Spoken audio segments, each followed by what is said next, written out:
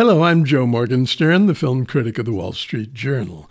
Circus of Books is a fascinating documentary about a family business that was a mystery to the kids in the family it sustained. They thought it was just a local bookstore. And it was, sort of, with its stocks of books and magazines, but there were also the racks of VHS tapes and later DVDs and the displays of sex accessories. In fact, Circus of Books was a purveyor of hardcore porn and a center of gay life in West Hollywood until the internet swept it away. The film, newly on Netflix, is mostly about Barry and Karen Mason, the straight, plain-spoken, and otherwise conventional parents who owned the store. At a point in the early 1980s, when their working lives were on a downswing, they decided to take over a broken-down porn shop called Book Circus. They changed the sign to read Circus of Books and built a flourishing business that expanded into adult film production and became the country's largest distributor of gay porn. The film touches on lots of things: the AIDS epidemic, the constant threats of censorship, yet the vital center concerns the anti-gay prejudice that the younger of the Masons' two sons, Josh, had to endure from astonishment of astonishments, his mother.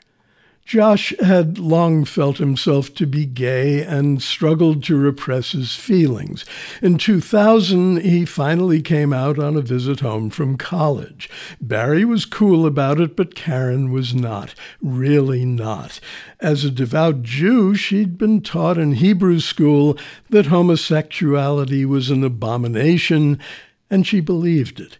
Reconciling that conviction with her working life required her own kind of repression. The bookstore was just a business, and she was fine with gay people in general, or so she thought. But then her own child turned out to be gay, and she not only disapproved, she saw it, she says, as God's judgment against her for trafficking in porn. From one perspective, this is just another case of someone living with two irreconcilable attitudes. People do it all the time. But it's also a demonstration of how irrational and seemingly unshakable prejudice can be. Never mind that Karen and Barry Mason were constantly besieged by would-be censors and moralizing politicians. In her heart of hearts, Karen was one of them. If this were the end of her story, there'd be no compelling reason to watch a documentary with such a dismal outcome. But Karen's realization was the beginning of a new era in her life, a turnabout that makes Circus of Books an extraordinary source of inspiration. People can indeed live at war with themselves and not know it. Here's a case, though, of great things happening once peace is declared. I'm Joe Morgenstern. I'll be back on KCRW next week with more reviews.